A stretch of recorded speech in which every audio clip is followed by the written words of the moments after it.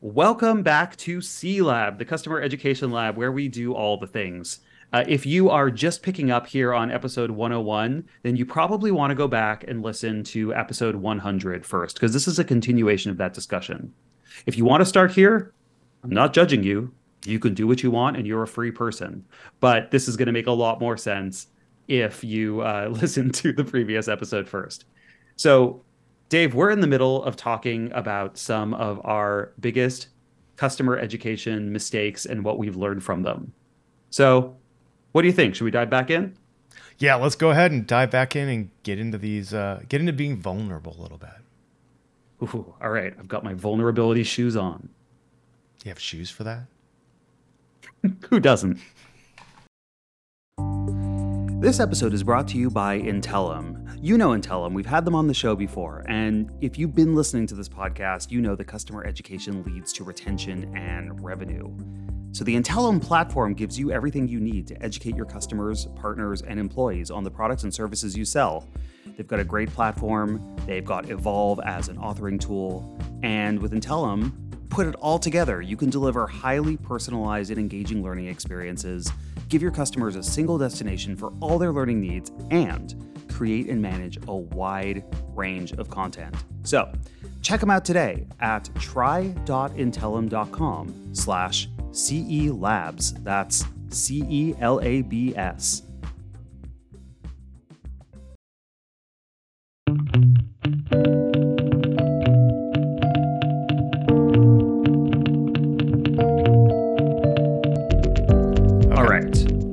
Now let's go back to talking about our experiences. So let's reverse the order, Dave. You want to go first this time and talk about lessons learned at Azuqua?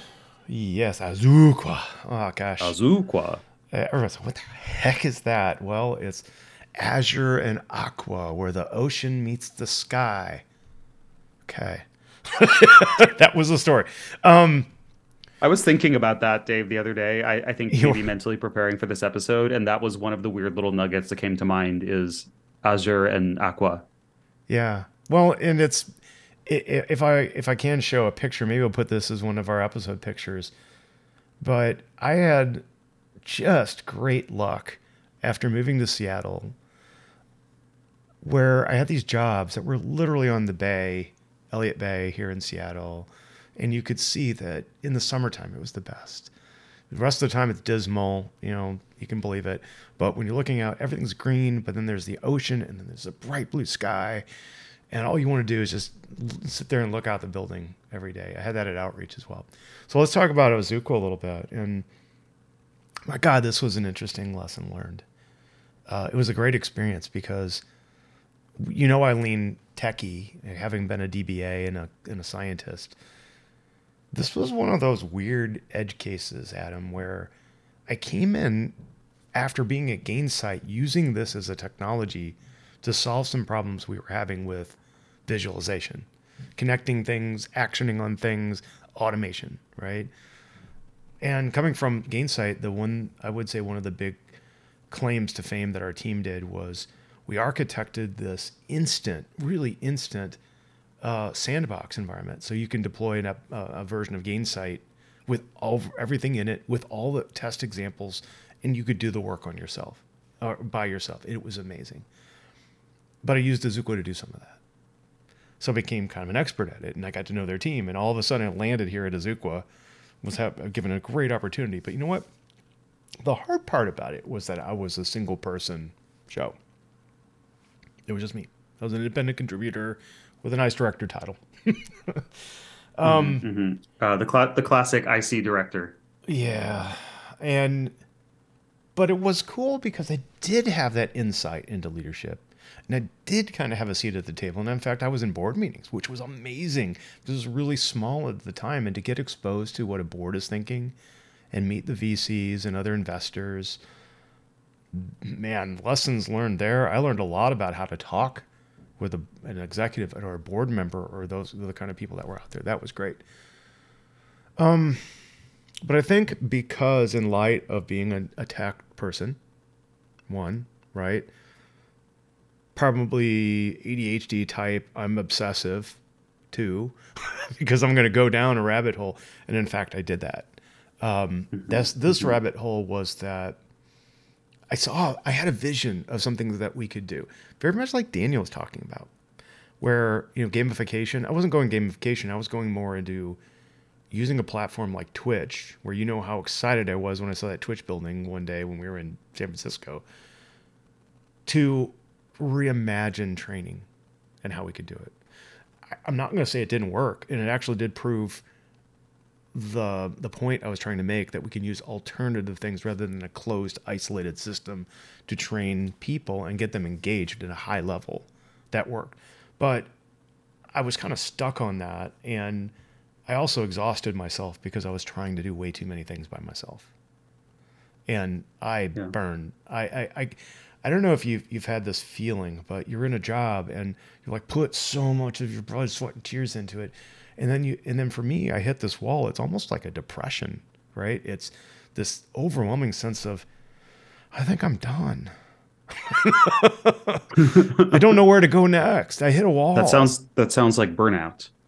It was, but it was a passionate burnout. Like, I didn't want to be there. But yet, when I was very gung ho. I knew I could do. I did the things, but the mistake I made was really not even taking care of myself, and just trying to do it all. Yeah, So that makes sense, Dave. I mean, you I got to think some take care of parallels yourself in this here. role, right? Yeah, absolutely. So, shall I do checker? Yeah, I was gonna say move on to Checker, because I'm really curious about hearing more of this, because I've also know other people had been more recently a Checker. Yeah, and we'll keep this short because I wasn't there for very long. I was a checker for just over a year, Mm-hmm. and like I mentioned in the previous example, I left Optimizely because I felt at that point we'd built a lot of what we were going to build, and we'd been through the cycles, and weren't necessarily getting the traction to grow and experience new challenges. So on one hand, I wanted the opportunity to do that and to build from scratch, but also to do it in a very different context. So Checker, very different product.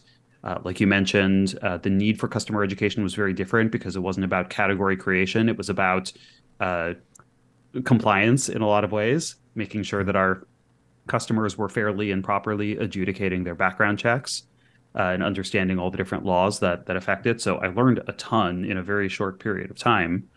But also, it was kind of a test for myself of, can I do this again without running the exact same playbook? Because Yeah. I knew that I couldn't just come in and be like, well, you never want to be that guy. Like, oh, at Optimizely, we did it this way. At Optimizely, we did it this way. Because that's not useful to anyone but yourself. So, on one hand, I think I look back fondly at that little bit over a year, and it was one of those things where I came in as a team of one, actually reporting to our general counsel. I was on the legal team, like you mentioned, and that was a unique experience. That's Also, really unique. in terms of views, one of the best views I've ever had out of an office. We were on the 20th floor of One Montgomery, looking out over all of San Francisco with a panoramic view. Really cool office, really cool people. But yeah, I came in as a team of one with the expectation that I would build a team, and I'm actually very thankful that pretty quickly within that year I was actually able to build one. I hired a tech writer, two customer education generalists who later actually joined me at Slack, which was great. Um, a more operationally focused person who is now at HubSpot. So just talented team for sure. But I think really the mistake, or I don't know if this is a mistake, but maybe a regret, is just not having been there that long.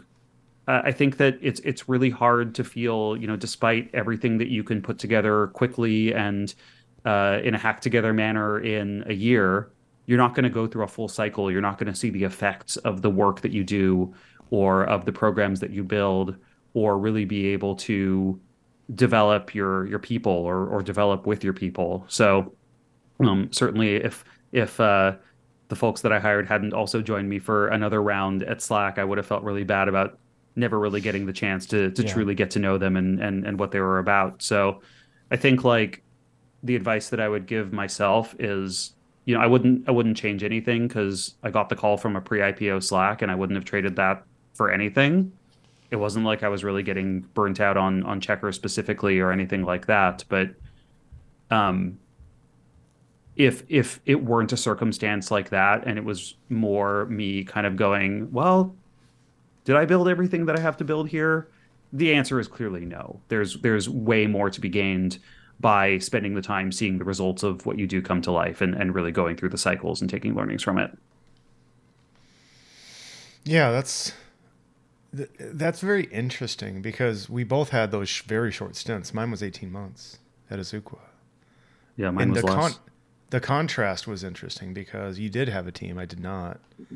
I think I had on good understanding that a lot of your material continued to be used for quite some time after your departure. Yeah, apparently all the weird Camtasia videos that I built before I had a team, I think kept getting used for years afterwards. The original Learning Center curriculum that we worked on. So yeah, no, I'm proud that what we built at least was built to last somewhat, but it was distressing going to like the Learning Center page months after, or maybe a year after, I don't know, something like that I left, and seeing it all kind of getting slowly torn down. That's a depressing thing when you see your legacy fall apart, but that's what we do. Yeah. It was way more depressing for Optiverse than it was for the Checker Learning Center, but still. Yeah, I remember talking with, I think, was it Nyanti Shah, about some of the things that she'd put into place in one of the previous episodes, and how that, is sad when somebody comes in and says, oh, I'm going to change this, we're going to do this, a wholesale replacement of a system, and no. But that's it. It's not your program anymore when you leave. So you can't manage it from the outside. There's a lesson underneath that. I just want to mention real quick is that embracing that change, that loop, is important. We've talked about that a lot. So you got to let it go. For sure. You can't put too much of your ego into the programs that you built. So why don't we hear from another couple of customer education leaders before we move on to our third at bat? Let's do it. All right. Let's take a listen to Phil Byrne. And Phil Byrne joined us on episode 82, talking about breaking into customer education, among a million other things. That's a really great ramble of an episode. And I mean ramble in a great sense. Good banter. Phil leads customer education at Intercom. So a lot of great things to share. Let's see what he has to say. Okay, so this is my advice to my past self or anyone else on becoming a CED leader. So mostly that would be focus on outcomes. And that's pretty much it. You can apply that to almost any situation, whether it's planning, conflict resolution, giving or receiving feedback. I think it's a great way to dispense with all the biases you or somebody else might have, or any emotion you might have wrapped up in something. You can, descope your deliverables for a project. You can make sure you have a shared language to the C-suite about the value of the education you're working on. So if you and whoever you might be working on something with can align on the outcome you'd both like to see from whatever you're working on, you always have somewhere to start from, and you can dispense with all of the other stuff, which really, at the end of the day, isn't that important and should always be in service of the outcome. Wow. Well put, Phil. Very to the point. Focus on outcomes. We should have a tally running. Yeah, definitely one of the big themes running through all of these clips. Well, why don't we see if we can keep the streak running with Mike DiGregorio. So Mike joined us for episode 69 on next level instructional design. I listened back to that episode not too long ago because it's actually one of our most listened to episodes, and it's really a nice episode. Lots of super interesting ideas, and not to mention a good deep dive into more advanced instructional theory if all you've really been playing with up to this point is some of the more basic concepts. Yeah. All right, Mike, let's tee it up. Hi, friends. Mike DiGregorio from Top Hat here. So what advice would I give my younger self about being a leader in customer education? Well, the first piece of advice is to never miss an episode of CELab. Congrats, Adam and Dave, on turning 100. The show has been amazing. Second, do better work. The perfect is the enemy of the good. Work fast, work small, iterate quickly, get feedback really often, specifically customer feedback, as quickly as you can. Never forget to talk to them as often as you can and really stay customer obsessed. Third, coffee. Drink coffee, drink lots of it, and more importantly, say yes to every invite for a virtual coffee chat. The community in Customer Ed is amazing. They're going to energize you. You're going to meet great people doing great things, and you're going to learn a ton from them. So always say yes to the coffee chat. And then finally, don't stress about where Customer Ed lives in your organization. The truth is, it doesn't matter which team you're on, because customer education lives in you. It lives in everyone. Be the evangelist for using education of customers to make them more mature, more resilient, to make their lives better and the lives of your colleagues better and work feel lighter.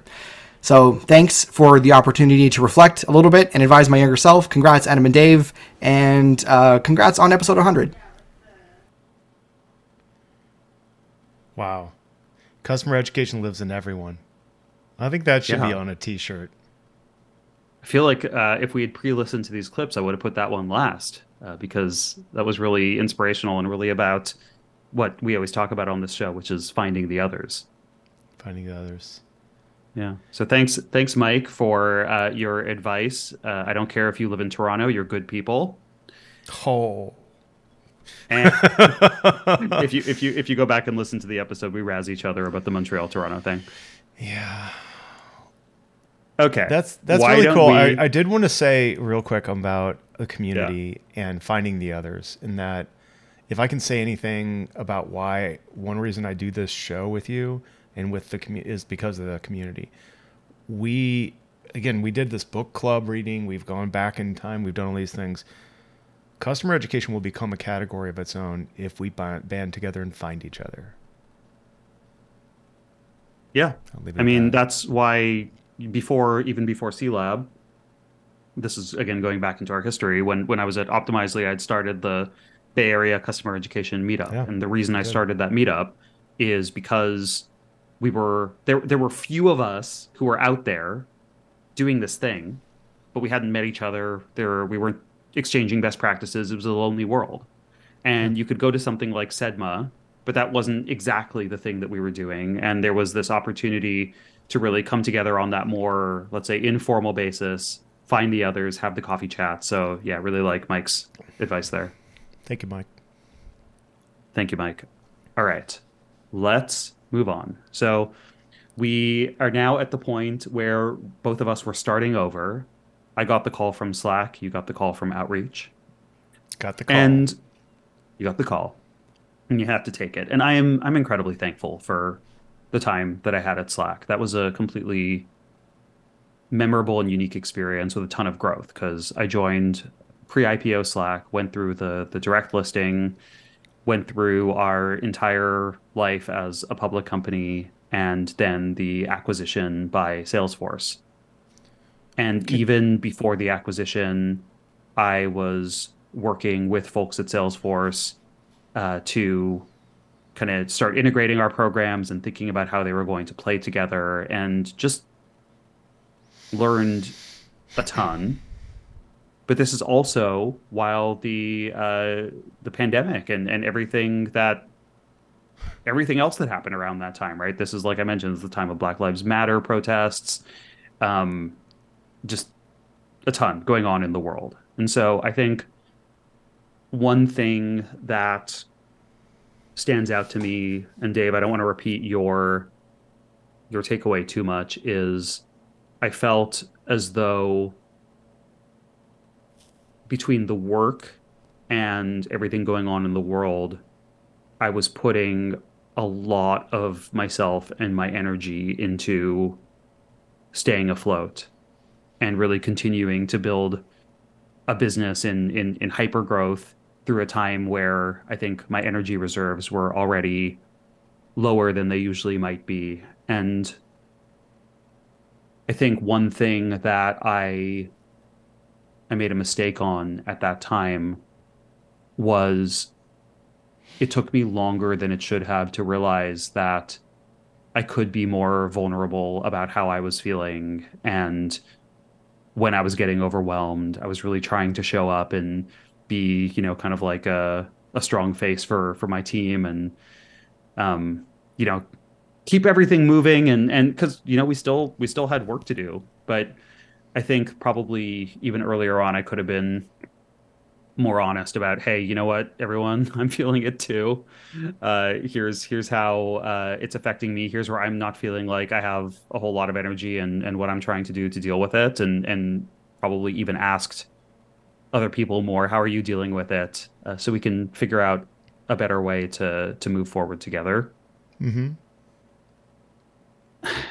So yeah, I mean, I wouldn't have traded that time for anything. I learned more at Slack than I have at any time in my professional career, but it was also one of the most intense and demanding experiences that I've ever had in my career.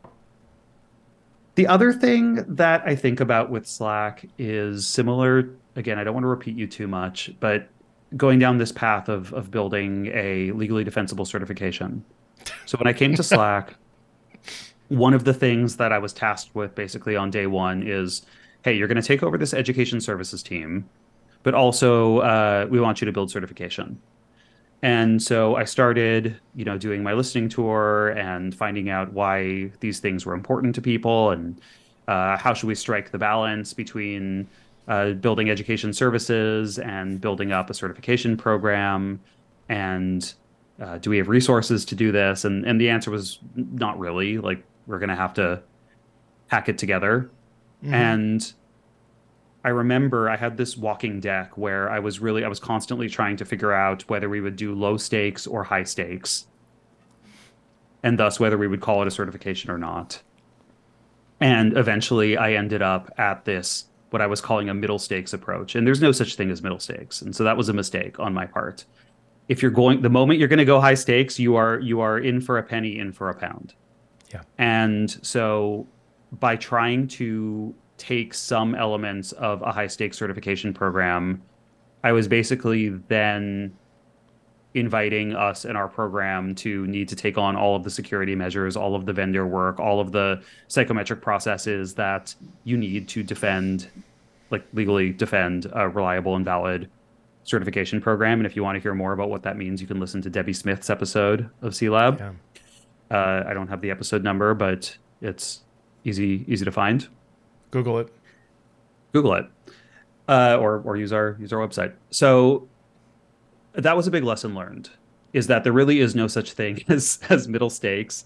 And what I wish I had done in retrospect is been more deliberate about having an initial stage where we were starting low stakes, deliberately building something scrappy. And while we wanted to focus on having a really solid instructional experience, also being willing to, I think, be scrappier about even the instructional experience that we were delivering, because we were also trying to use a lot of strong evidence-based learning techniques. And as we heard in the clips from earlier, I think Daniel was the first person who said this, but we've heard it echoed a couple of times now. You don't necessarily you don't get points for having like the most instructionally designed experience. So I wish that I had figured out a better way as the person managing the project to help everyone on the team who was working on it and who was driving these discrete work streams to kind of have permission to be scrappier in the early phases, and do something that we would still be proud of, but still felt more like a minimum viable product, and then be more intentional about how we would evolve that to eventually becoming high stakes. And I don't regret the fact that we did eventually build a high stakes program that actually helped us integrate very well with Salesforce's high stakes program. And we got really, really great marks from the Trailhead team when they were evaluating our program during that integration phase. But like, yeah, we didn't need to do that necessarily as early as we did. And I don't think I was providing a lot of clarity in terms of where we should hit the mark between that initial phase and where we would eventually end up. Same thing with the instructional design, right? I'm really glad that we have a program that has solid instructional design and offers this great, challenging experience to our customers. But we put in so much effort, blood, sweat, and tears to build that program that I think we probably could have iterated our way there more than doing it in one big bang at first. Imagine having all of your learning challenges solved. With Docebo's Learning Suite, an AI-powered LMS built for enterprise, you can tackle any challenge. You can easily create and manage content, deliver training, and measure the business impact of your programs. Docebo is built for customers, partners, and employees alike, with dozens of integrations to embed directly in the flow of work.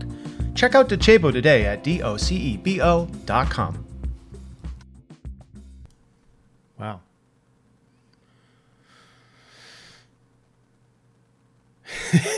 I'm just like, wow. You know what I think is really cool, Adam, is, are you okay with me transitioning and commenting as I talk about outreach? Sure. So let's hold the moment. You went to this massively big company pre-IPO, then an IPO, then it got acquired by Salesforce, nonetheless. You're in That's a massive company. That's a massive company. And we won't talk about what's going on today in 2023 February, but when we're recording this, but that experience you went through, the things that I'm trying to help share with people I talk to is that the multiple at-bats, the talking to your peers, the people, I did it once. Okay. I learned something. I think I might know everything. I don't. That's Dunning-Kruger talking. I do it twice. Oh, okay, now I'm seeing some trends, but I've only done this twice. I do it 3 times. Oh, I'm seeing, now I think I got my third at bat. I have a little bit more seasoning behind me. I've been beat up a little bit. I'm a little bit less gung-ho and a little bit more jaded. Do it again and talking to other people. This is what I really appreciate about our careers. And, we talked to Alessandro, many of the people that we're all on this journey together. If you're listening again, I'm going to break the fourth wall and talk about you, that this community thrives on connecting with each other and sharing our stories, because we're dealing with a category here where it's been like wiped out in the past twice or a couple times. We heard about it in 1984, and then again in 1997 in another book, and then it takes 30 years and then it pops its head up again. Why? Because we're not connecting. We got to connect our experiences. So let me talk about outreach. Like your experience, this was both, I've said this about many of my jobs in my past, going way back. It was both the best of times and it was the worst of times. I remember walking into the building my first day, and I see, outreach on the building, and it's right by Elliott Bay. Again, I'm here in Seattle. It's flipping beautiful. They just moved into a new building just as I started. They just went to this big event. All these great things are happening. It's pre-COVID. I'm like, yeah, walking in. I'm feeling like, hey, this is the company that's going to IPO someday. They're doing really great. Cool. Set the stage. Manny Medina's cool. My manager gives me a really good charter. He says, Dave, this is, a few years ago, but we understand the value of customer education. Build your team and go. Heart stops. I'm like, crap, I'm going to get to build a team, build this team. And I'm like, you're not fighting me. I'm hiring right now. Right? I'm staffing up. Things are going great. I'm learning. I'm growing. Okay, cool. It was such a great experience, but it was also a very difficult one. I remember we even had some coaches around that you can go talk to because it was stressful. Oh my God, we're up against everything, right? We're moving super fast. Here's the things that I messed up. Number one, I'm not going to talk about certification, but I had really big struggles around that. I'm not going to go into that. You already covered it. I validate you. Lesson learned is credentialing. Call it credentialing. It's a tricky thing, certification, right? Because you get asked to build certification. Sorry, now we're back on this trolley. You get asked to build something like certification, and you're getting asked to some extent because the leaders who are requesting it are looking at other programs and seeing that they have certification and seeing the benefits of it. FOMO. However, there's a little bit of FOMO. And because you have an idea of where that program is going to get you when you're at scale. However, if you were in the position where Slack was in 2019 or where Outreach was also 2019, when did you start there? Yeah, 2019. Yeah. So you're not yet at the same size and scale that something like Salesforce is at, or Uh-huh. Microsoft, Hmm. or whatever other gigantic certification program you're looking at. And so you have to be able to make that trade-off between, do I want something that is already operating at that level of formality where someone is willing to invest the time and effort to take this super complex proctored test to have this credential that will give them a job as a, let's say, Slack admin.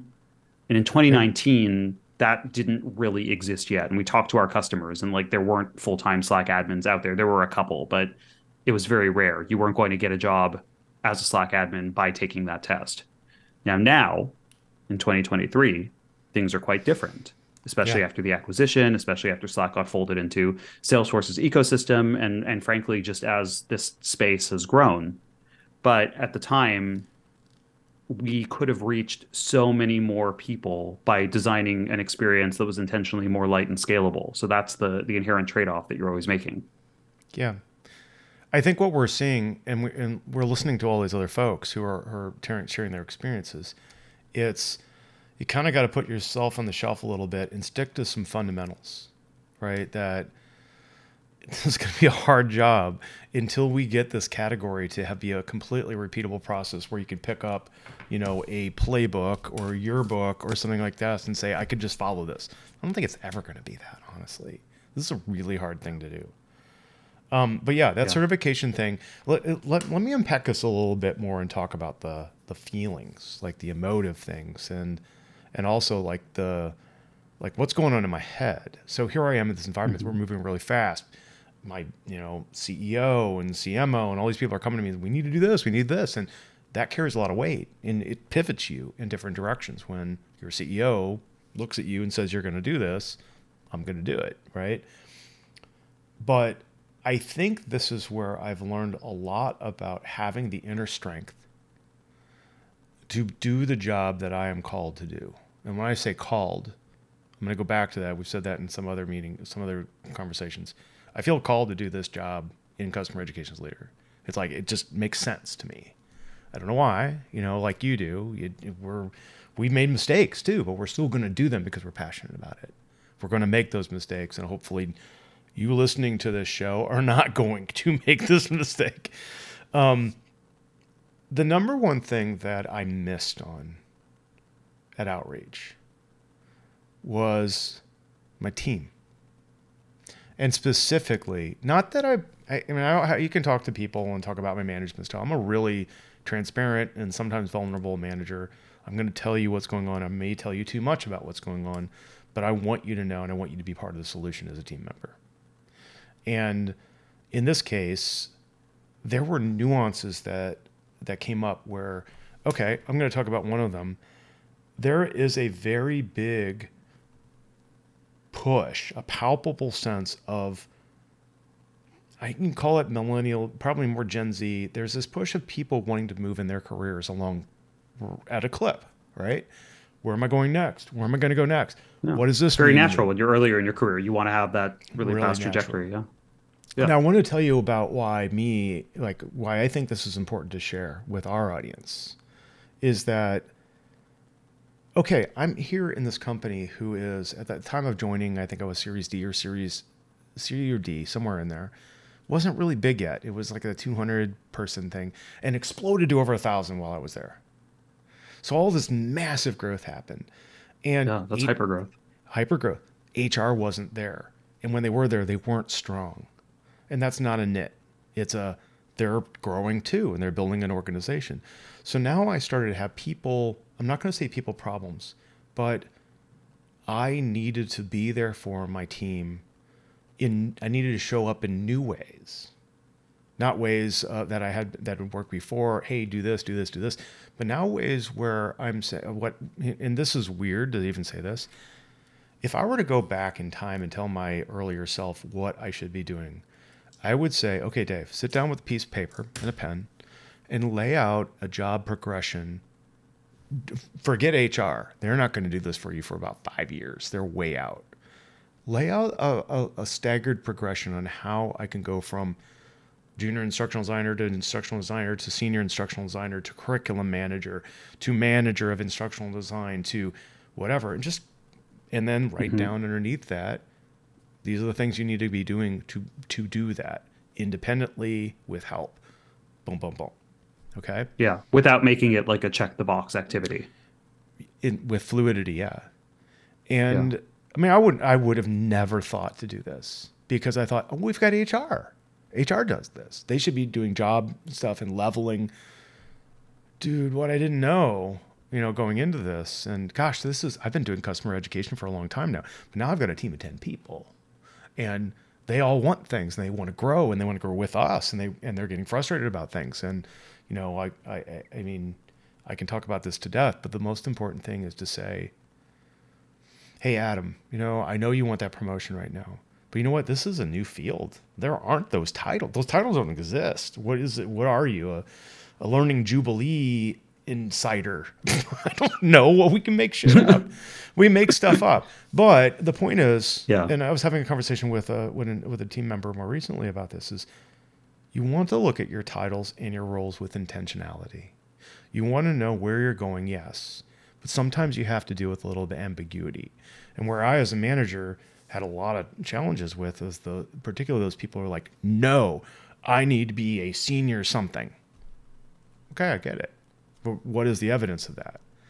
So I would call back. Right. And that's where it becomes the check the box thing, right? Even if you have written role profiles or job descriptions, then sometimes the discussion is like, well, I'm doing this and I have done this and I've done this, and that matches what you have on the senior job profile. And then it becomes an interesting conversation where it's kind of like, okay, but let's talk about how consistently you've been doing those things, or like kind of what's your center of gravity and how you've been performing. And, sometimes that's actually a good opportunity for you as the manager to say, oh, you know what? I actually haven't been considering it that way.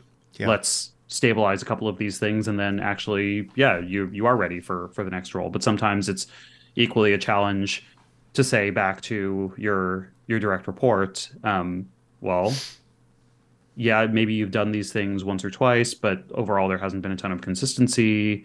And it's not just about whether you can find examples of having done the things that are kind of on the senior level with the senior title. It's also how you are operating consistently above your level, and kind of what does your trajectory look like, and what investments are you making in continuing to grow in your career, and more importantly, to have impact on the business. And I see this consistently where often the highest performers are the ones who aren't reading the job description and doing everything that's in the job description at the next level. The highest performers are the ones who are looking for the opportunities in the business and stepping into those and figuring out how they can always be having the most impact with what they do. Yeah. One of my favorite leaders had always said, she said, they're the dirty jobs to be done. Let me frame it up in a different way. This field we're in, Adam, I think, and this is my personal view, you can feel otherwise and disagree with me, but I feel like we still have some kind of fluidity in titles and what we're doing. Like if I say you're an instructional designer in customer education, it really isn't the same as an instructional designer working at some big company somewhere in L&D. No, it's very different. It's extremely different. And that what I try to do with all of my team members now, man, this is hard. So if any of you are listening out there, I'm always learning as a manager. But what I want to do is encourage you to understand that you're in a field that's it's so valuable. We're the space in between all of the other teams. There's always learning happening. Everybody's learning. Everybody's teaching.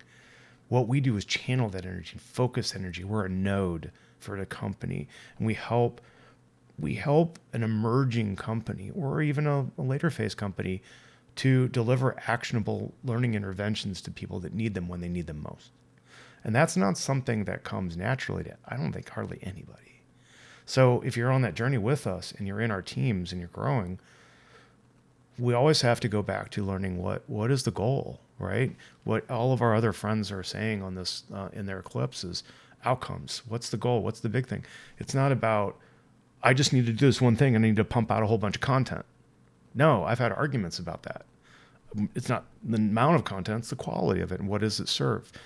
I need to train a bunch of people. I need to keep training.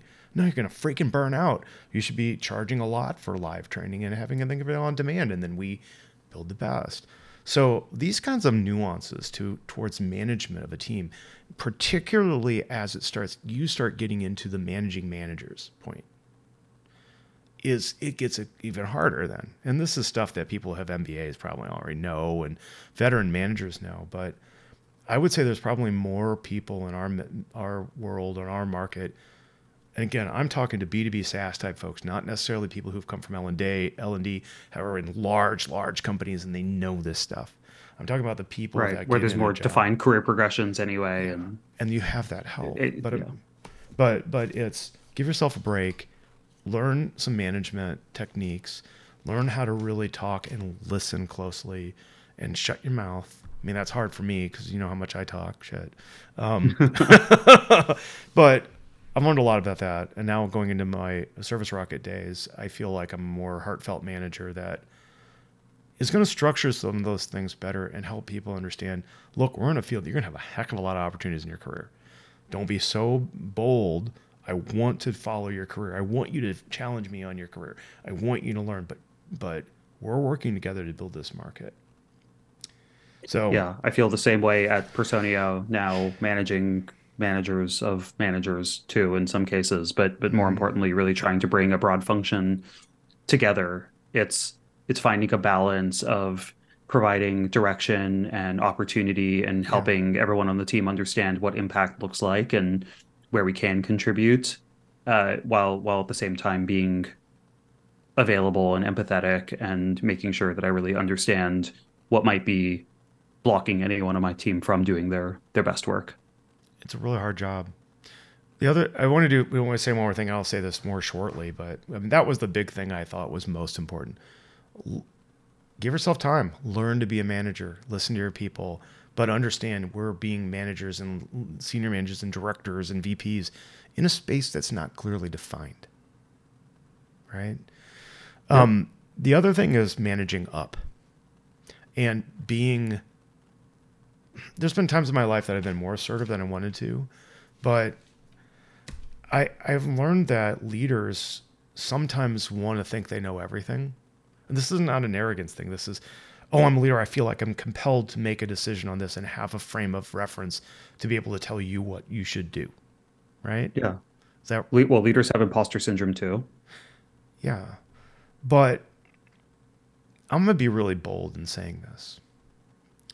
When I think of leaders that I've worked with in the past, and if you're listening and you're a leader, okay, I'm sorry, I'm going to say it.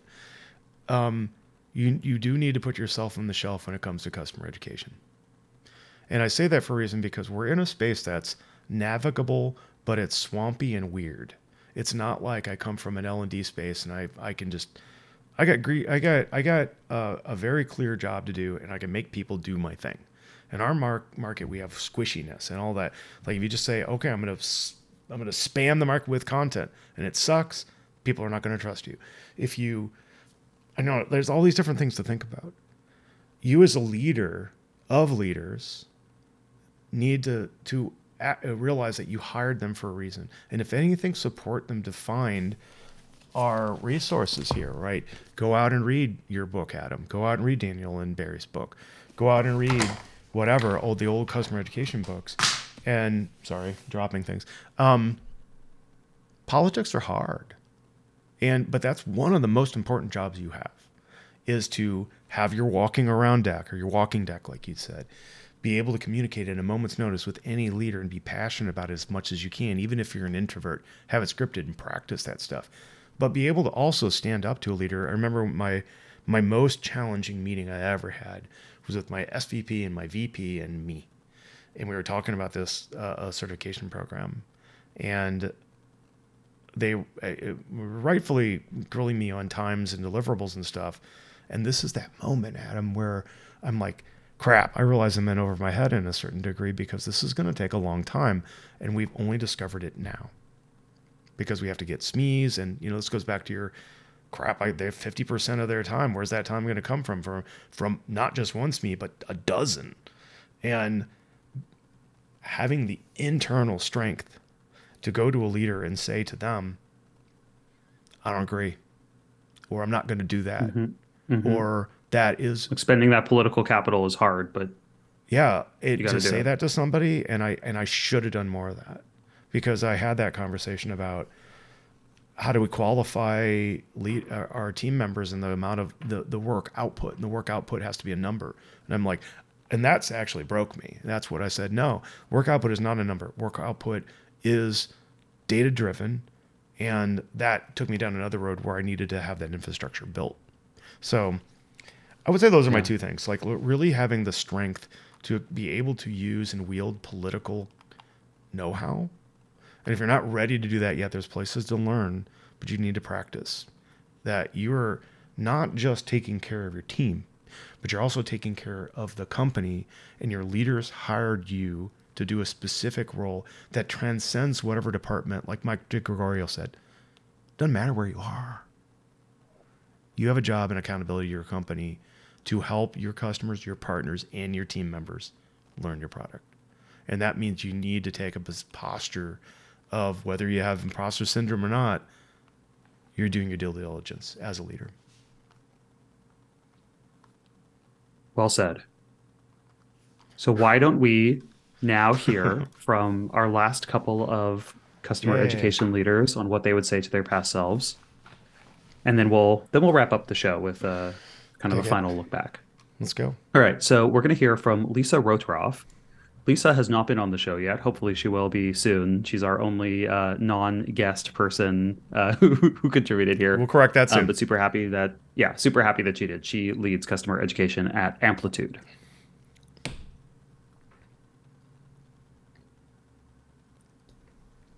So the advice I'd give my past self about becoming a customer education leader, well, I'd say first and foremost, express your passion for learning. It's really easy to forget that not everyone in an organization is passionate about the user experience and empowering users. I mean, how could they not be, right? And few people understand how intentional that empowerment needs to be. But if you're passionate and show expertise in a range of areas, people will soak that up and have confidence in your ability to not only enable their user base and your user base, but they'll come along and want to learn about your practice with you. The second is to be flexible. Years ago, I couldn't have imagined the role I'd be playing today, or better yet, the impact that my team is having in our organization. Customer education is by nature cross-functional, and its reach can be too. So be open to change and the opportunity that comes with it, because it will enable you to influence the direction not just of an education program, but it could be influential to an entire product line or the strategic direction of a services organization. The third one is just to keep learning. I'd give that advice to anybody, but here in this field, it's especially important to connect with other people, eat up their suggestions. I mean, in the past year alone, I have met so many people in the broader customer education community who have morphed into the role, who are eager to learn more about it, about the theory, the technology, the strategic problems we are trying to address. And I can't imagine what it would have been like if I hadn't been open to continually learning from people, even from other areas, other sectors, people who are much younger and newer to the field than I am. They often bring the very best ideas. So keep your ears wide open. And then fourth is just hire great people. Hire people who are equally passionate and equally flexible and even more empathic than you are about your customer's experience. Because really your team needs to be the collective advocacy group for your customers. And as a result, they can have a huge impact on your organization. This episode is brought to you by WorkRamp. WorkRamp turns customer education into a growth engine for your business by delivering delightful learning experiences that increase product adoption and customer retention. Those are crucial metrics. WorkRamp's all-in-one learning platform is trusted by top education teams at Outreach, Reddit, Workiva, and more. So get your demo today at workramp.com. Thanks, Lisa. I like it. It was a different take on connecting to the business. But I like that she led with helping other people understand, like through your passion for customer education, where you can add value to the business. That was cool. That's exceptional. Great job, Lisa. Yeah. And finally, our last guest, the MVP of the show. It is MVP Melissa Van Pelt. MVP. She leads customer education, community advocacy at Seismic, and she joined us for episode 75, actually talking about those topics. So, MVP, let's hear what you have to say.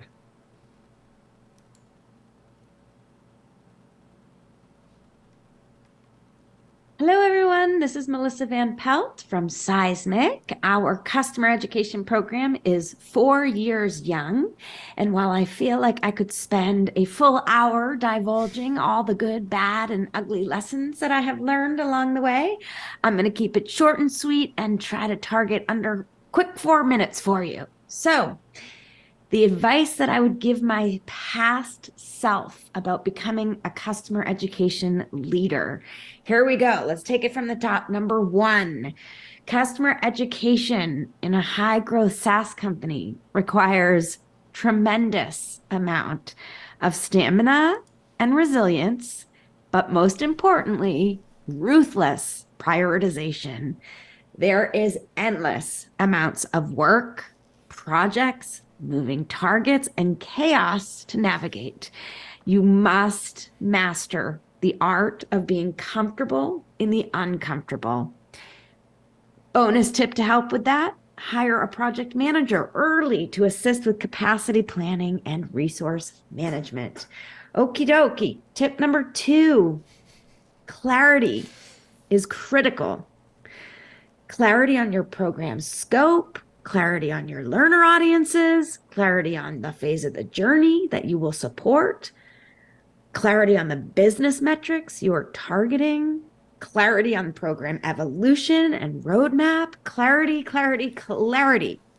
You will spend just as much time educating internally as you do educating externally. So providing ongoing clarity to your team, to cross-functional stakeholders, to people across the organization will be so critical to your success. In that same breath, refer back to rule number 1, ruthless prioritization and clarity go hand in hand. Okay, number 3, future-proofing your program for those blind spots. You should always keep future-proofing at the forefront of your mind. Design your program for what you cannot yet see around the corner.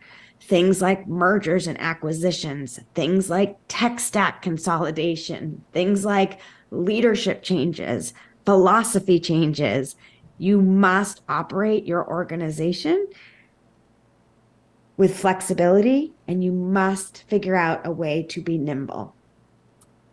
Number 4, minimize your dependencies where at all possible. By the nature of the work that we do, customer education teams are highly dependent on many other teams and people to get our work done. If you see an opportunity to eliminate a dependency, for example, having product SMEs on your team, or having a UI UX developer on your team, capitalize on those type of opportunities. Reduce dependencies where you can. Number 5, build your data infrastructure and ROI framework out of the gate. Even if that means starting off simple. The earlier and the more you can point to data to tell the program value story, the better off you're going to be, and the better you're going to look in the eyes of your business and executive leadership. Get ahead of that data. Number 6, spend time up front finding and investing in a strong staff augmentation partner that can be an extension of your team, an extension of the resources that you have access to. There will always be so much to do with little time. You'll always have insufficient resources. Leveraging a trusted partner would be a valuable investment. Last but not least, customer education is such an exciting space to be in. It is powerful. Customer education has the potential to serve your business in a variety of different ways. Pick the paths that you're going to take your program down, evolve your strategy to meet the business where it is. This is a very exciting field to be in. This is a field that will offer tremendous amount of opportunities to make significant impacts at your businesses. Take advantage of it. Have fun with it. Enjoy it. Thanks for listening. I hope this is helpful. Good luck to everyone out there listening.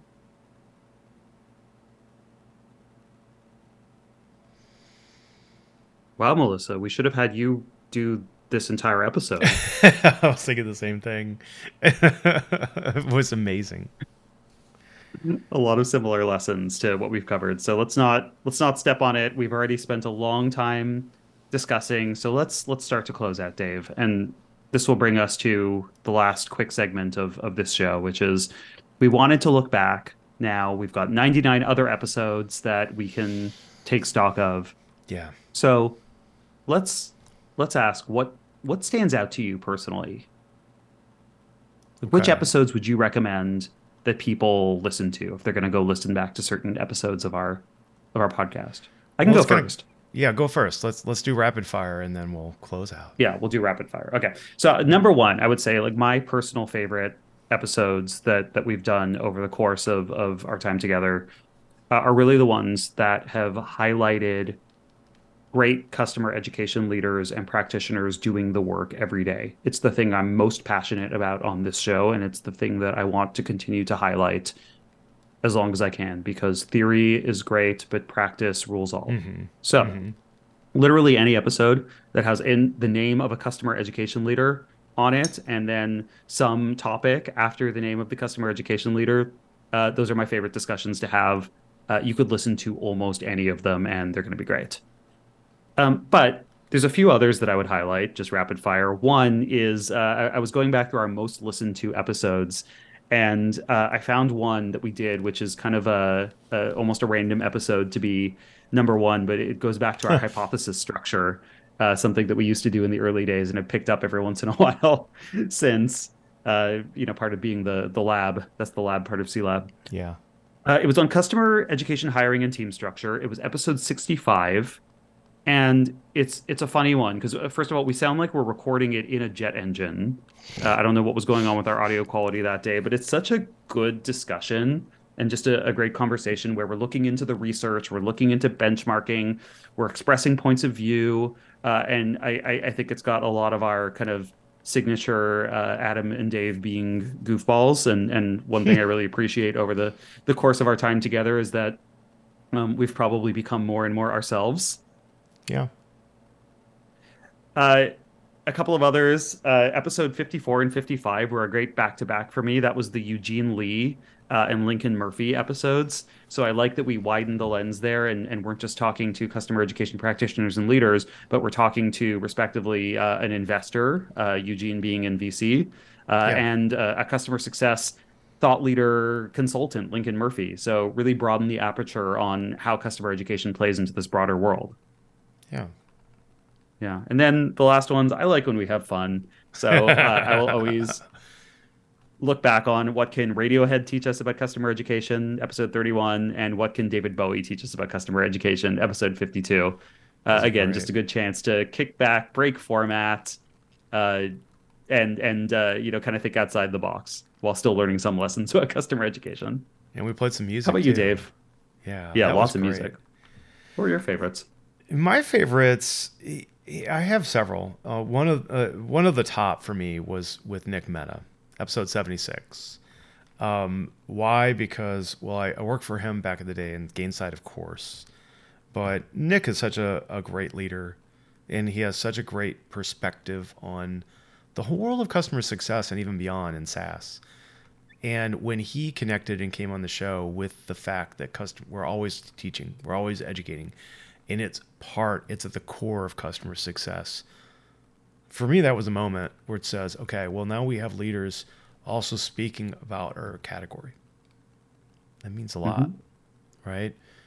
Beyond that, some of my favorites, Nyanti Shah, where we really geeked out about, the area under the curve, calculus. We talked about all kinds of crazy stuff, but we talked about the really the built ROI of building a stack, getting all of your technology together, and showing exactly what can happen when a customer education program is successful. But that also is paralleled by the episode with Nyanti Shah is 87, Christy Hollingshead. Again, we heard from her earlier, episode 70. Data doesn't lie, or data don't lie. Whatever you want to fight on that, again, we can go bring it. But those episodes, particularly one with Christy, where we were also talking about what should you be measuring, how should you be measuring it, just absolutely amazing. And those are the ones you should be listening to for sure. Then there was one, I think, the one with Ted Blosser. What did you call that? Oh my gosh. Yeah, Dave. I called that our TED Talk.